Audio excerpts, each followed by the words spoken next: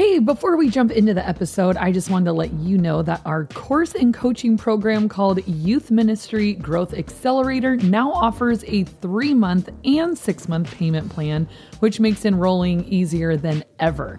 Just head over to growyouthministry.com and sign up today. And as an added bonus, if you join by Friday, May 17th, we're offering a free student leadership launch workshop, which will help you build and launch your student leadership team from the ground up. I can't wait to see you in the program so we can start accelerating the growth of your youth ministry today. All right, let's get into the episode. Different kids are going to connect with different speakers and different speaking styles. A variety of people helps us kind of round out the student's experience. Even if you're a really good teacher, even if that's your A game, even if you're awesome, it's still great to have another voice to keep it from getting stale. Today, we're talking about 4 reasons why you need more speakers in your youth ministry.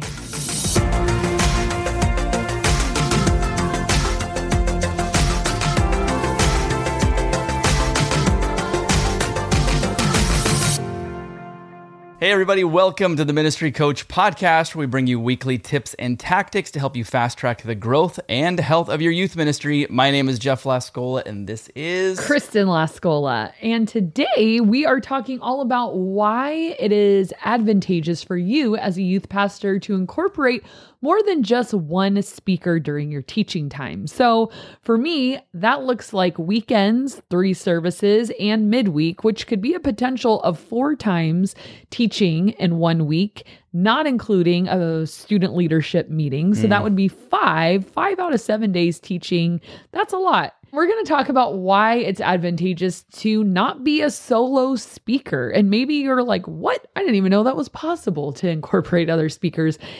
Yeah, it is. And that's what we're going to talk about, why it's healthy. So number 1 is different kids are going to connect with different speakers and different speaking styles.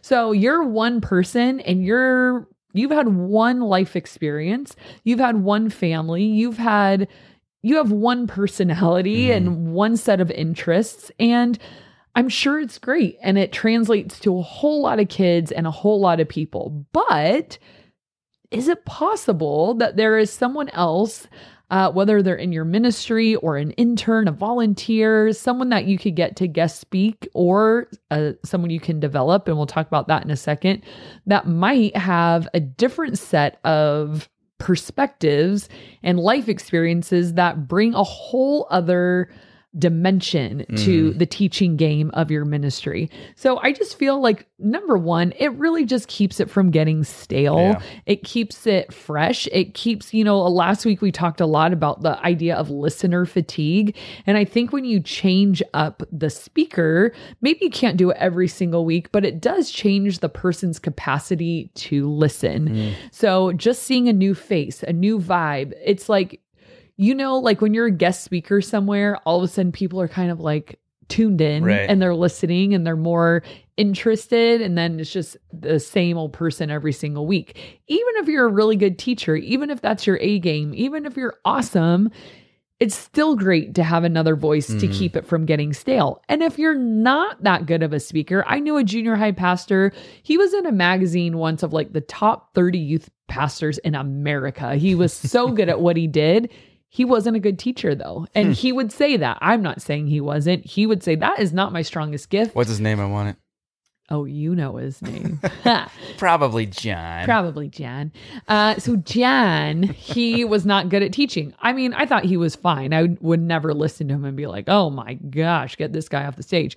But he was just like, hey, I'm gifted in a lot of ways. I can teach. It's just not my A game. So for those of you that teaching is not your A game, even more of a reason to have some other voices and other speakers in there. I think sometimes youth pastors fall into the trap of thinking, I'm the youth pastor, I'm the teacher, I've got to be the primary speaker. Like that is my role. Yeah. That's who I am. Well, you should have somewhat of a teaching gift and an ability to do that. We can't throw that out the window completely, but it doesn't have to be your A game, and you don't have to be the only one doing it. So that kind of brings us to number 2. Another reason why is that students need to see a variety of people. Every kid is going to connect with a different speaker. And I think a variety of people helps us kind of round out the student's experience. So for example, I think, and some might disagree with me, and that is okay. No surprise, I think they should hear from men and women. Because I am a woman in youth ministry, of course I would think that. So it's so funny because a lot of youth pastors are male. We're seeing a lot more girl youth pastors, which is great. And male youth pastors are always looking for a girl. Like, we've got to get a girl on our team, girl, and I'm always making sure I got to make sure I have some men speak. I got to have boys up there, because it's just me sometimes. And I've got 2 really talented guys now in my teaching rotation. And so it's me and them 2. And so they hear from women, they hear from men, and a variety of ages. We're all over the map on our ages, and that enhances the life experience too. I cannot tell you how frustrating it is to be a girl attending church, and every analogy comes back to sports. I'm sorry, it's not that interesting, and I don't relate, and I will politely listen, and I'm sure that means something to someone. I don't care who hit a home run in the World Series in 1934. It means nothing to me. I'm not excited about it. And then they try to draw these spiritual parallels from it, and I can't resonate, but then I'll start listening again when we get back into the meat of the message. And so what I feel like the advantage to have men and women speakers is, I think men, and there's women who are like diehard sports fans. I'm not saying sports is gendered necessarily. Yeah. And for you diehard sports fans, if you can write in the comment section who hit a home run in the 1934 World Series, we would both love to know, especially Kristen. I wouldn't love to know. Don't tell me. I have no interest.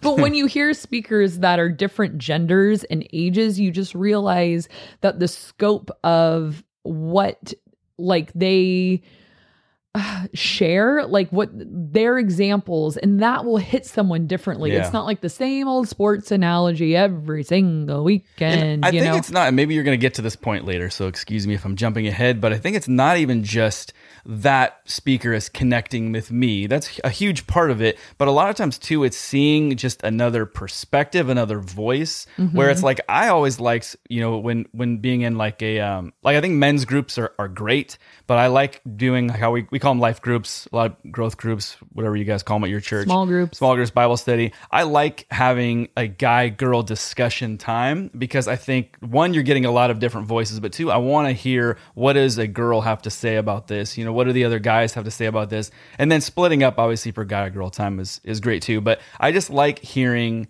what is the female perspective on something. Look at you. That's wonderful, Jeff. I love that. Thank you. It's beautiful. Appreciate that. Well, and I like hearing the guy perspective. I honestly do. I love watching our male speakers connect with male students. And I think honestly too, when people see someone like them on stage, I remember the very first time I ever saw a girl up in front in junior high ministry. I didn't need to know her name. I didn't need to know anything about her. She was my best friend. I love you. It was just this moment of wait, someone like me is in leadership and has ministry gifts. It didn't even occur to me because I saw the same man teaching every single weekend. He was great. I liked him a whole lot. But then seeing someone that I could identify with, it just did something to my soul, to my faith, to my spiritual development. And I just want to gift that to our students. I have great relationships with our male students, but when they see a guy up there, there's something about it where they can resonate and connect. And the girls, and then just guys hearing from a girl and a guy seeing a woman teach, and then a girl seeing men teach. I think it's just healthy for same gender, for opposite gender. I think it's just super healthy to get the spectrum of the body of Christ up there so that students can learn and see that everyone is equipped for ministry. Everyone can be equipped for leadership, and anyone can be called into ministry. And then what that one speaker, maybe they have a certain style and they're energetic and funny and you connect. Maybe this person is younger and closer to your age and you connect with that. Maybe this person, their theology is so deep and you're just a brain on a stick and you love that. We need a variety of voices and styles and speakers and genders and ages. We just need to expose our kids to the full spectrum of the body of Christ to show them it's not this exclusive club, like one person is gifted enough to do this. So I think like just looking back on that for me, that's the gift I want to give to our students. And number 3, it's healthier for you. It's hard to be the primary teacher. We talked a lot last week about how we're expected to do so much as youth pastors, like teaching is the visible part of our job and our stage presence and leading and all of that. But there's so much behind the scenes of conflict resolution and emails and just keeping up with the business of the day and caring for people and counseling appointments. Like there's a lot. And sometimes like when I have an off week of teaching, like this weekend, my friend Jed, he leads our 4th and 5th grade ministry, and he brought his students over and he taught for junior high, and he did a great job. And it was so nice. I just listened to him talk, and he did a great job. And I think knowing I had this week as an off week, I was like, feels kind of good, because I had our student leadership team meeting on Friday. And then if I had to go right back on Saturday and teach, and then 2 Sunday morning services and teach, and now I have to do the intro Tuesday night. But it's like, no, he's going to take care of the intro. He's going to write the talk sheet, and he's doing that. And I think it's like a healthy balance that we're not always in teaching mode, but we can sit back and listen to a peer teach. And also, I mean, shared leadership is seriously in almost every single context. I can't think of a context where it's not. There probably is one. Junior hires always find the exception to everything I say, like, I said this the other day. I'm like, light and dark can't exist together, that example. And then she like shows me her backpack. She's like, okay, so this is white and there's a black on it. I'm like, that's not the same thing. But they always want to find the like loophole of like why I'm wrong, like the one exception to everything. You're wrong. I'm like, well, at least you're listening. But anyways, what I was going to say is shared leadership is always better. And I think that is such because this one time. I know. I'm like, there's probably some example where shared leadership is not better, but I really think shared leadership is a better choice. And so that means shared leadership in every aspect of our ministry and in teaching.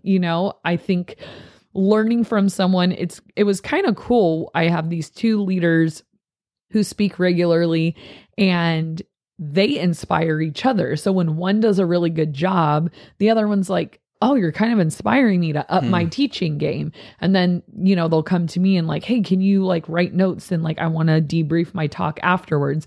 And that kind of brings me to the next point is, as pastors, we really should be coaching and bringing up leaders. Like, I think that's sort of our job, is to teach others how to develop their gift. And somebody taught you at some point, like you were a really green, new teacher, speaker, and probably bombed your first one. I know I did. It was terrible. And now I'd say that's one of my primary gifts. And I think I thought you say that's one of my primary talks. if you can get through this one, that you can get through all of them, because this one is boring. It was really boring. But I think it's one of my primary gifts, and it was because of the people who were willing to coach me, guide me, mentor me, write notes as I spoke, debrief with me after, tell me what was a hit and what was a miss. And I was teachable, and I would learn, okay, well, I guess kids aren't as interested in the theology and they need more examples of real life, because I was like acting like I was teaching like a college course or something. And without them, I think my game would have just stopped. Like I just would have been like, I never would have developed into a good speaker.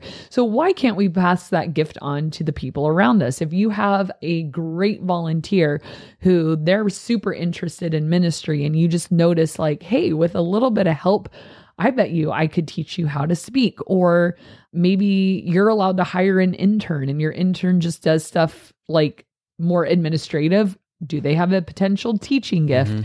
Is there another pastor at your church that could guest speak once in a while? But either way, I think just looking for people in whom we can develop that gift and help come along. I think, to be honest, that's one of our primary responsibilities as leaders, is to create more leaders, to coach people, to mentor people, to disciple people, and give them opportunities. Again, going back to that shared leadership thing, but giving them opportunities to use their gift. I mean, again, I always think back to who I was at 18 years old and someone's like, hey, you should give the intro at our midweek program.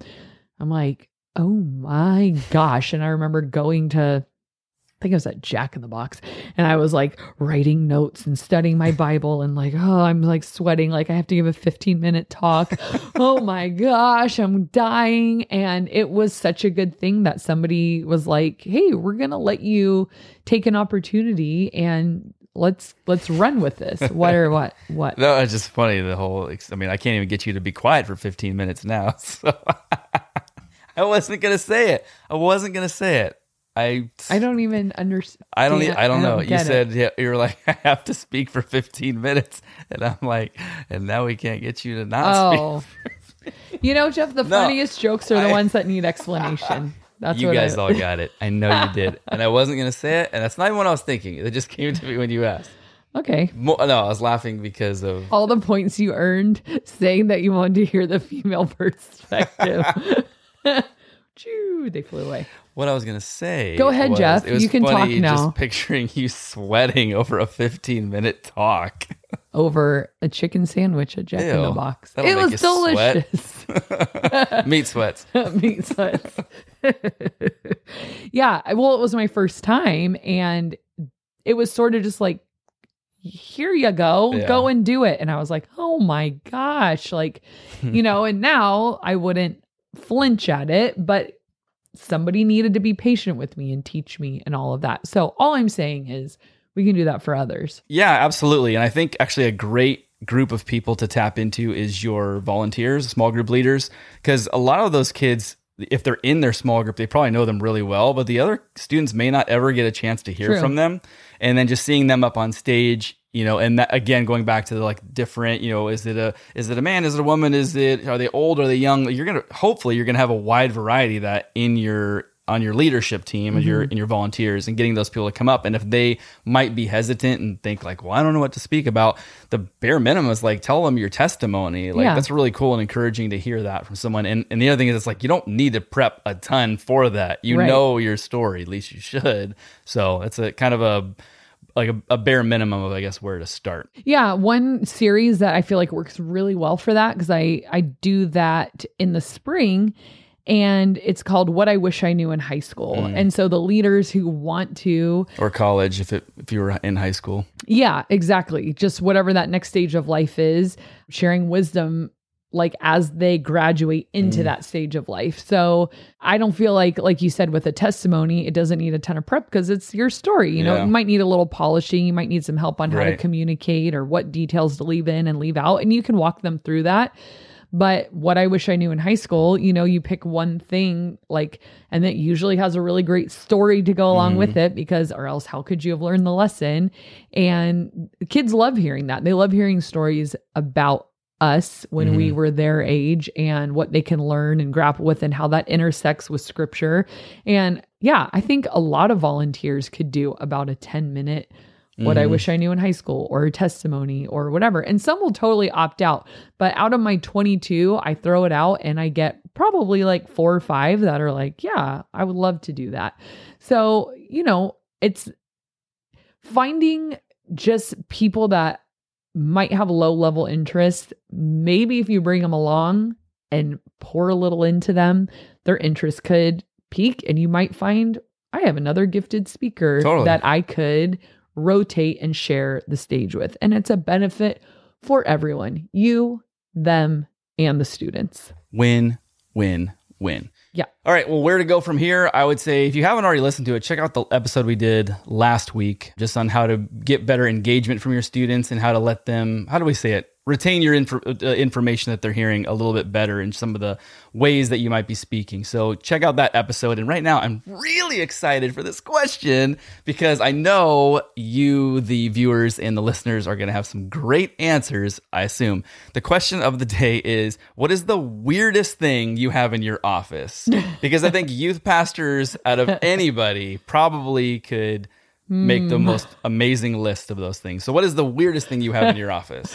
Okay, so my my admin brought this up last week. I kind of forgot it was in my drawer. I have a vape pen in my drawer. I took it from a kid. Youth ministry is tough. Or I found it. I think we found it on the property during a youth thing, and I didn't know whose it was, and I was waiting to see if we could confront them or something, and it was in my drawer. I don't know. I've had a few vape pens in my drawer. So some of them I think I've confiscated, and then some I found. But yeah, vape pens. Wow, I didn't think you were going to say that. I thought there'd be much weirder things. Yeah, well, okay. Wouldn't expect that. I guess that is weird. I used to share an office with our high school pastor. He had weird stuff. We both did. So his name was Kirk, and Still is Kirk. How do you know? When's the last time you talked to him? Kirk, are you okay?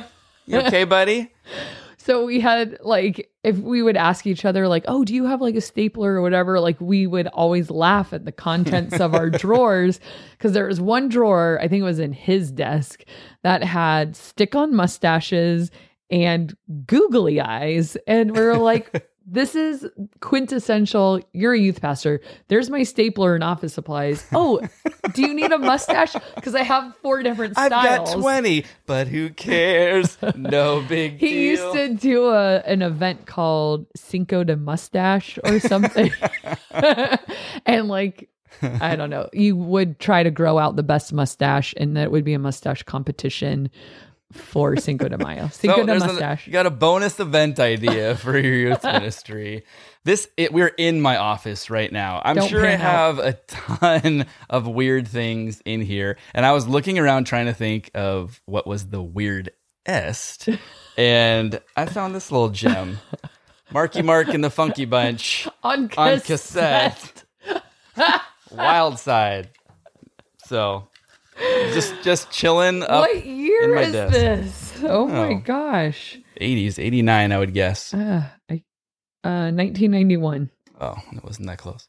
Yeah, so that's probably the weirdest thing I have in my office. Marky Mark and the Funky Bunch. Oh my gosh. This is awesome. A lot of you Marky Mark fans out there, Mark Wahlberg. So yeah, put it in the comments section below. I'm actually really, really, really interested in seeing what some of you have that is just the weird thing in your office, and share that with the rest of the world if you dare. So we wanted to do a community comment of the day, but instead of reading a community comment, we just wanted to give a shout out to our most recent supporter on Patreon, and that is Kiana Ashley. Thank you so much for being our most recent all-star contributor. If you have no idea what I'm talking about, we have a Patreon account. So if you have gotten a lot of value from our podcast and you want to donate financially, go ahead and go to, I believe it's patreon.com/ministrycoach, and you can give a monetary amount, and we would be your biggest fans in the world if you do that. So thank you again, Kiana, and I will link that Patreon link down below in the description. So make sure you guys check that out if that's something that is on your heart. So we thank you guys so much for watching and listening, and we will see you next time. Are you looking for ways for your... And both of you. Today, we're coming face to face with the pride we struggle... Oh, jeez. But we would like to finish the episode. Should we play the song "In the Arms of the Angel" now?